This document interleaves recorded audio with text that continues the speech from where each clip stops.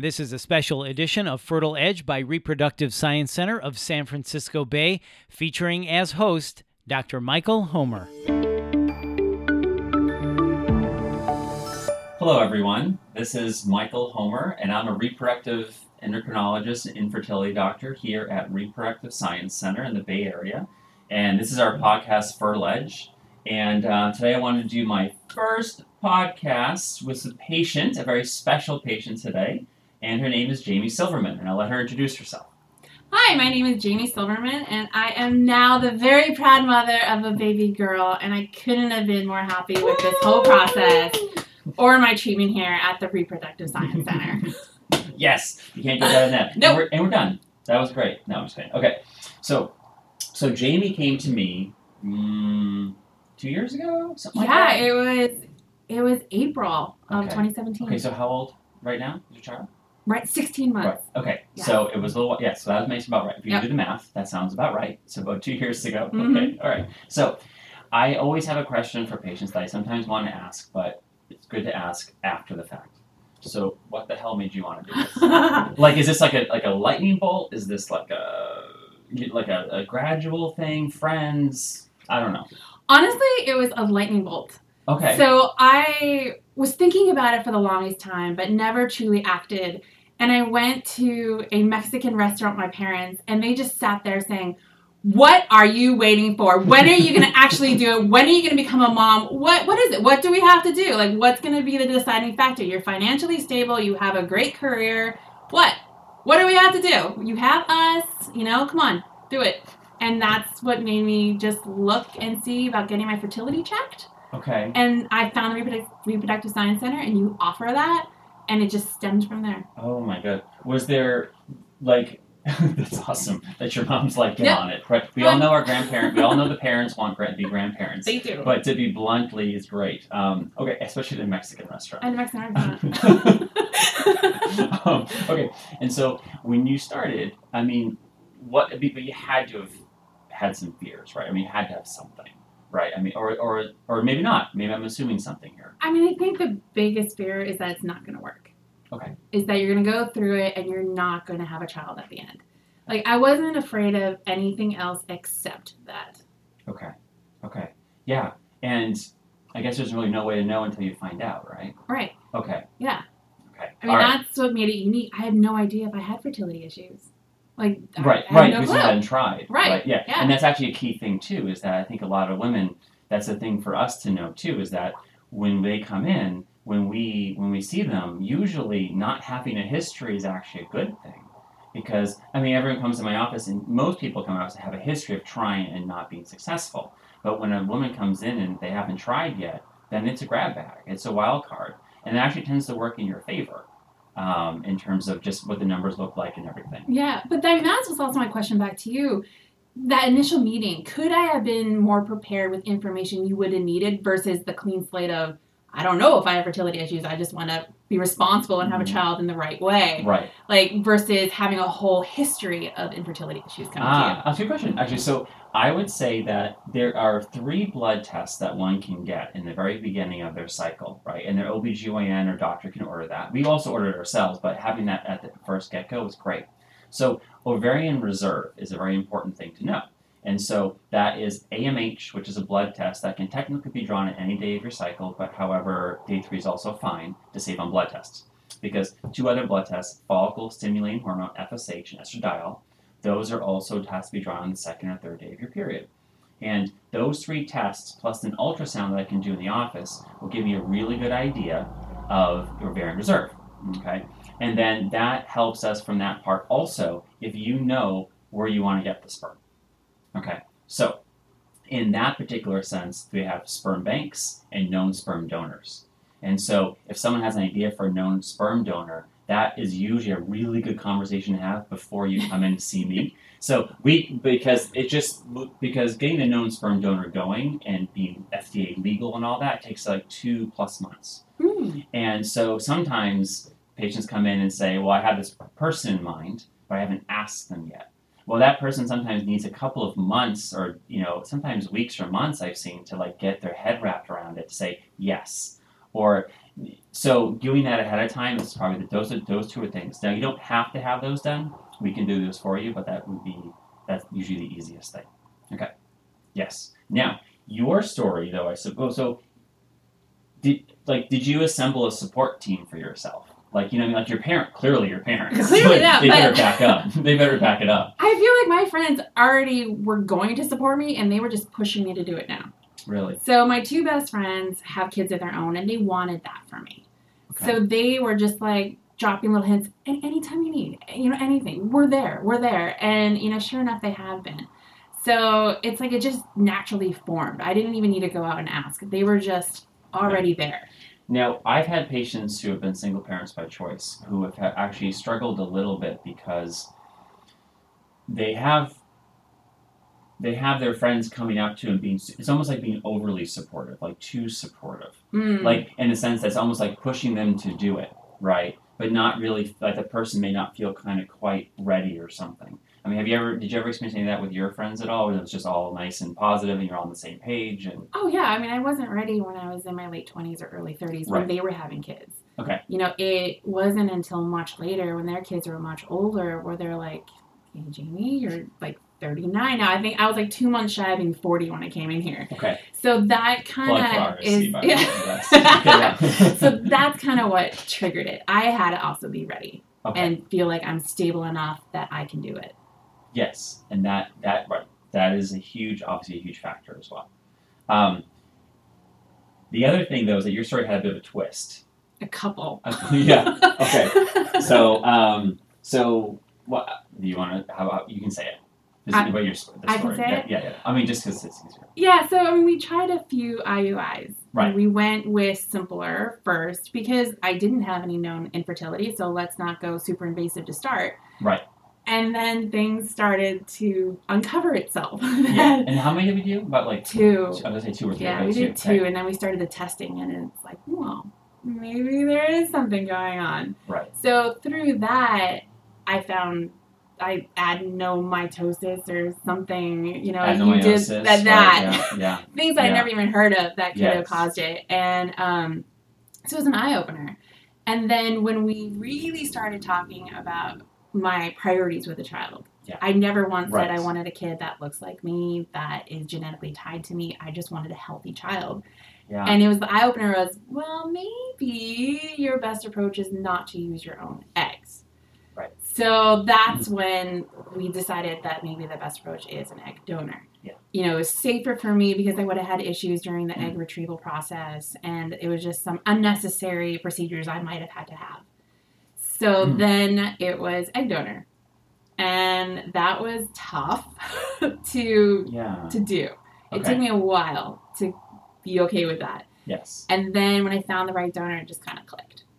And then we had a couple surgeries before, or one surgery before the procedure, and then one IVF, and I'm pregnant. And have a baby. Okay, so did you?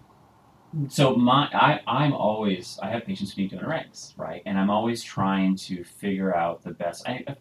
You did it enough times, you feel like you've got kind of like a good way and a good approach, right? It could always be better, though, right? So, do you feel like if you had to hear, or you went through this, you heard donor egg maybe for the first time, and I don't know if it was a complete shock to you or if it was like a total like mind blown situation. I just never thought of it. Right. And then I'm looking at these websites of these women, and I'm like, do I want this person?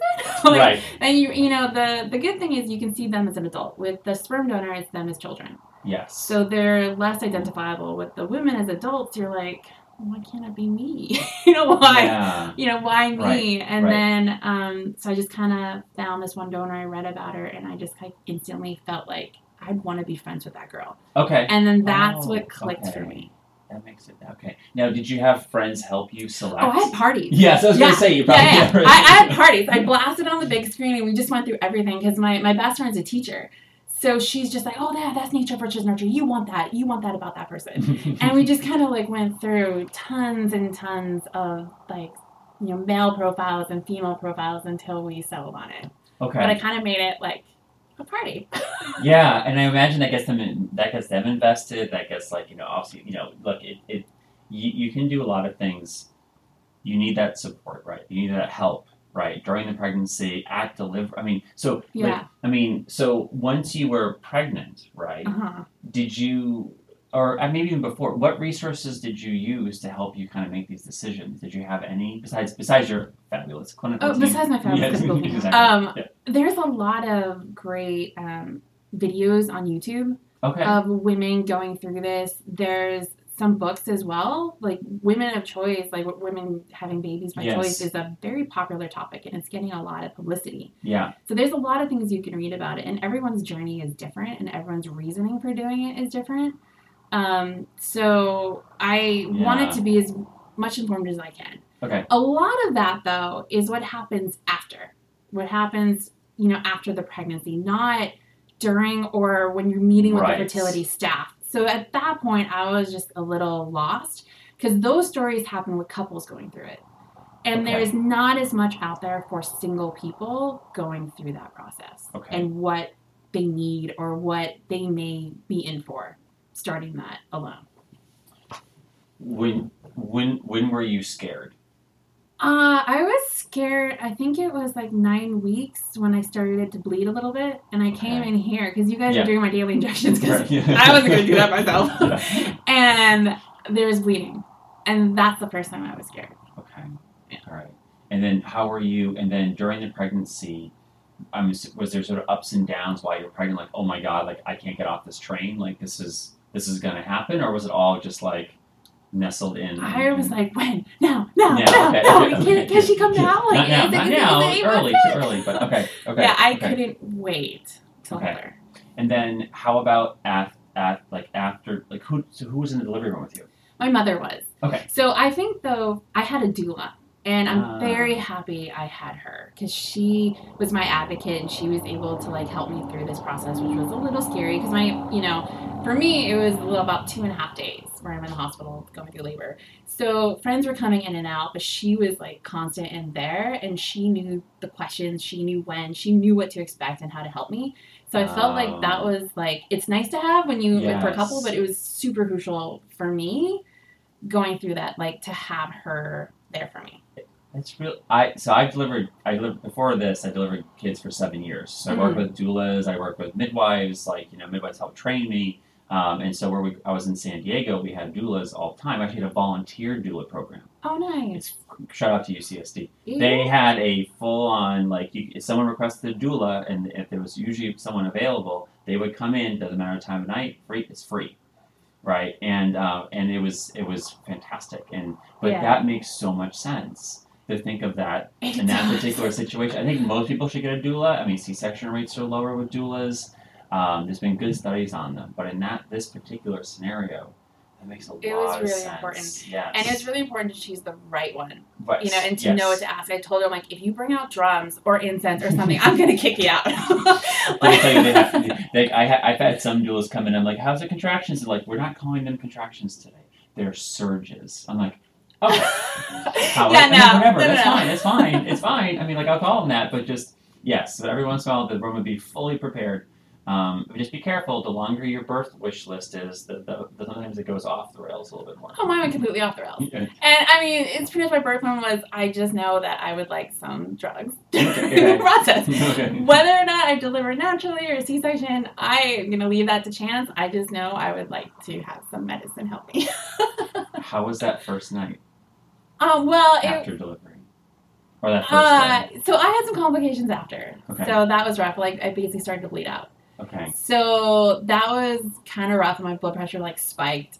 But a few days after, it was great. Okay. Because my best friends were in the room because someone had to stay with me. So, I always had someone there, and I'd wake up, I'm like, oh, you're here. And, so I'd see, my best friends just there, holding my child and comforting her. So it was amazing. I truly felt at that point, these girls were more than just offering to help. They were here helping. Wow. That's fantastic. That's the story, and that's how's life now? Oh, it's so good. I love it. I couldn't be more happy. I have to work, but my work is just so tolerant and so amazing, and my parents take care of my daughter, and I have a nanny that comes in. So if the nanny can't make it, my parents are there and they can cover.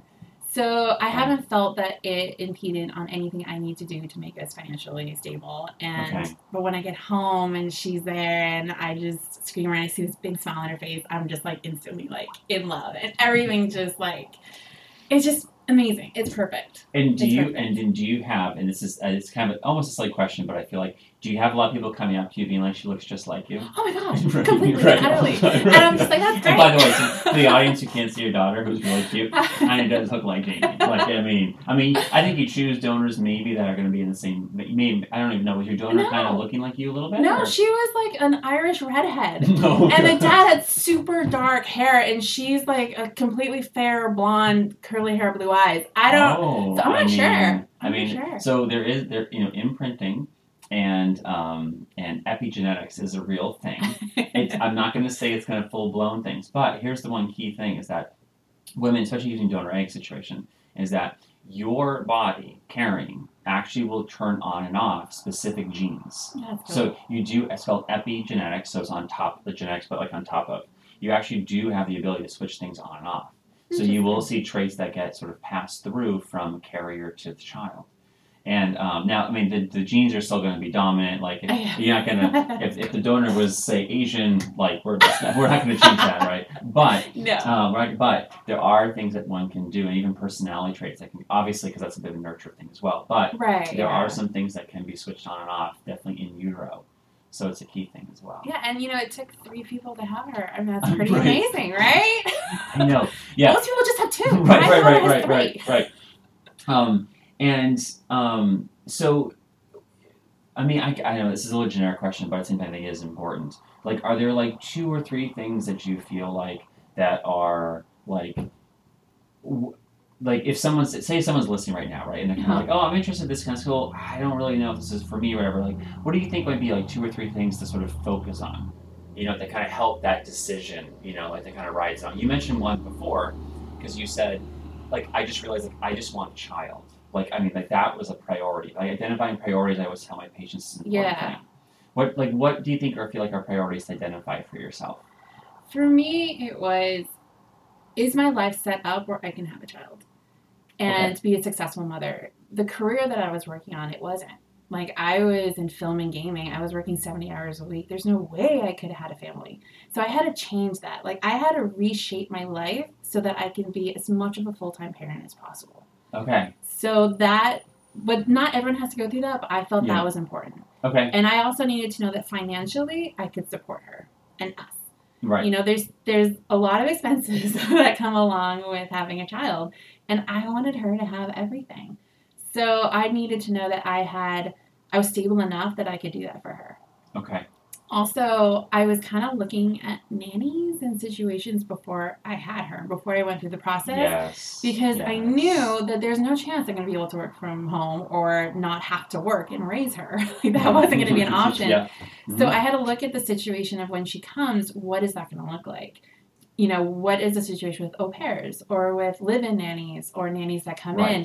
So I did a lot of research on that to be aware of the cost for it and what the situation looks like, because I needed to have a plan when she came. Yes, yeah. And I do feel like that childcare, stable, as a father of 3, right? Stable childcare is a huge thing for life stress, right? Now, hopefully the nanny can be stable in terms of staying there for a while, right? Yeah. Sometimes, you never know. Sometimes they kind of come and go. Au pairs have a certain time frame, right? Right. But at least they're sort of set, right? But that's good, yeah. So making sure that you can support them, making sure that there's someone there to help you take care of them, I think is the priority, right? Yeah. And then also kind of like, hey, what do I want? Yeah. You know what I mean? Like, I think like that's when patients come in and think of single parent by choice. I have some patients come in and they'll come in for fertility preservation. So come in, most people have heard of egg freezing, right? Yes. And they like, great. And then I also let them know, well, the fertility preservation is the umbrella term. And that includes egg freezing and embryo freezing, right? And embryos are better to freeze. They're higher chances, it's much higher with an embryo versus an egg, because all the variability that can happen with the sperm and egg meet is kind of figured out now, just not in the future. So that adds a lot of, each egg has a 7% chance of a child. Each embryo maybe like 60% or more, depends upon the situation that we have. So that's an easier time. It's fertility preservation, but it ties you to a sperm, right? So someone has to be kind of okay with that versus freezing eggs for a possible future partner. But I've also had patients come and freeze their eggs, and then a couple, like, they freeze their eggs, and then, like, maybe, like, 4 months later, they're like, what am I doing? Like, no, like, I want a child, right? And so I think right around when you were going out and graduating, as we like to say, Yeah. another woman was coming in. It was very similar to that. She did egg freezing, and then it was something like 6 months later. She's like, no, yeah, this is what I want to do. And so we did IVF and then thawed her eggs and did another IVF round because it was available, and that was also successful. But part of also coming in is that I always let patients know freezing eggs, you can also consider pregnancy now. And that is typically in that situation a single parent by choice. And so knowing all of those options, and there's tons of them. Yeah, there's too many. Because I know there is. There There kind of is. Like in IVF, I used to be an engineer, and I always think about, like, it's kind of silly, but decision trees, right? But when you have these options in freezing and the ability to preserve fertility, then you have all these new doors open up. Yeah. And you're right, it can be completely overwhelming from the beginning. Which is why I was so happy I was here and you were able to help me make those calls, because I had no idea. Like, I was about to do this crazy expensive package with the egg donor bank that guaranteed you a lot of birth. And you're like, Jamie, you don't need that. You're going to have, like, a good success rate. And think about it. You would need to have, like, 3 failed attempts before that was cost effective. Yes. So it's like, you know, having that support and, like, really talking to your medical team is so important, because, I mean, I have so many things I have to try and, like, answer for, like, all these questions. I don't know what to do. So it's like having that trust and really opening up and asking your doctor, the medical staff for help is what you need to do. Yes. Yeah. It also helps be an plugging time, an award-winning egg freezing thawing clinic. So just putting that out there. And yes, that is very true. It always helps. Yeah, you want to thaw your eggs at a place that can handle them. And also in general, anything that you do now, if it comes just for everyone listening, when it comes to IUI, intrauterine inseminations, Clomids, letrozols, or pills, or things like that, success rates amongst clinics are basically going to be the same. Okay, which is great because they can be successful. When you talk about IVF or in vitro fertilization or using eggs, or those eggs, something's happening outside of the body. You really want to make sure that you check with your clinic, their numbers, their success rates. SART.org, SART.org is also good resources for clinical comparisons. It's not a perfect comparison because different clinics take different patients and clienteles, but at the same time, it gives you a good start as well as reviews. Okay, so in the interest of keeping this under 25 minutes if no one's asleep, you